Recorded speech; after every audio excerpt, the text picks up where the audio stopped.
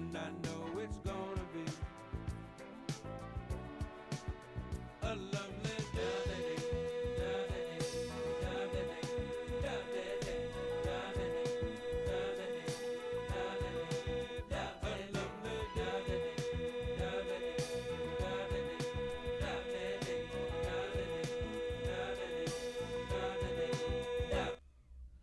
Good morning. This is State of the Arts NYC, and this is your host, Savannah Bailey McLean. Today, we have a very special broadcast for you.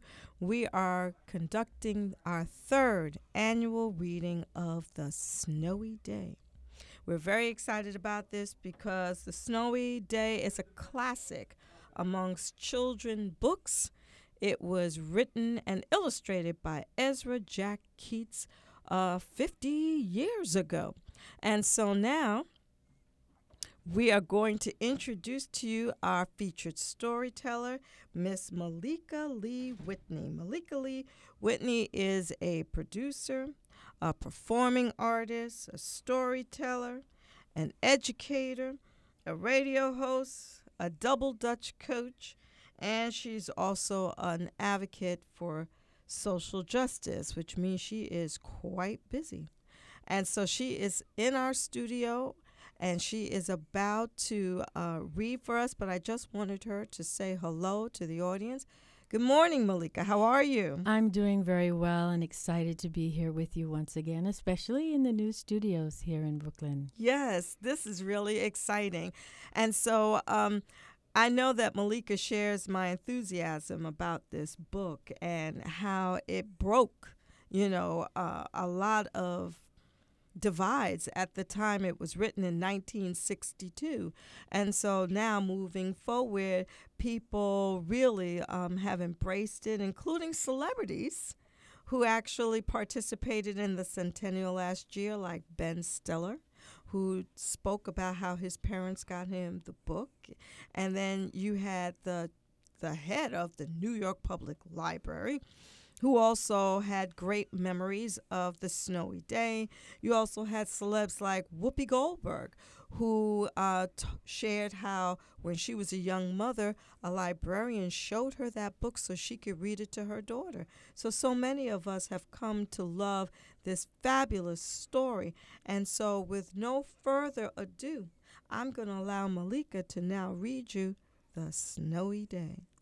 One morning, Peter woke up and looked out the window. Snow had fallen during the night. It covered everything as far as he could see. After breakfast, he put on his snowsuit and ran outside. The snow was piled up very high along the street to make a path for walking. Crunch, crunch, crunch. His feet sank into the snow.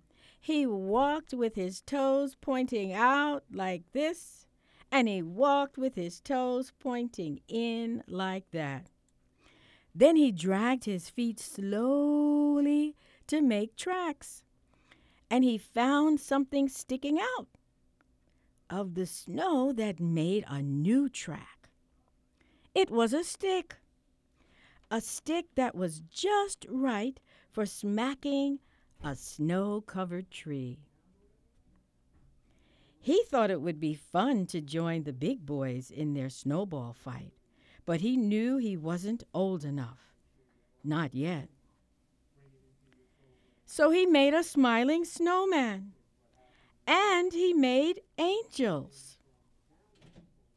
He pretended he was a mountain climber. He climbed up a big, tall, heaping mount of snow and slid all the way down. He picked up a handful of snow and another and still another. He packed it round and firm and put the snowball in his pocket for tomorrow. Then he went into his warm house. He told his mother all about his adventures while she took off his wet socks. And he thought and thought about them. Before he got into bed, he looked in his pocket. His pocket was empty. The snowball wasn't there. He felt very sad. While he slept, he dreamed that the sun had melted all the snow away. But when he woke up, his dream was gone. The snow was still everywhere. New snow was falling. After breakfast, he called to his friend from across the hall. They went out together and went deep, deep, deep into the snow. A Snowy Day by Ezra Jack Keats, a Caldecott Book Award winner. I'm Malika Lee Whitney. Thank you so much for listening. And thank you, Malika, for having us enjoy this wonderful telling of this beautiful story in our studio. Thank you.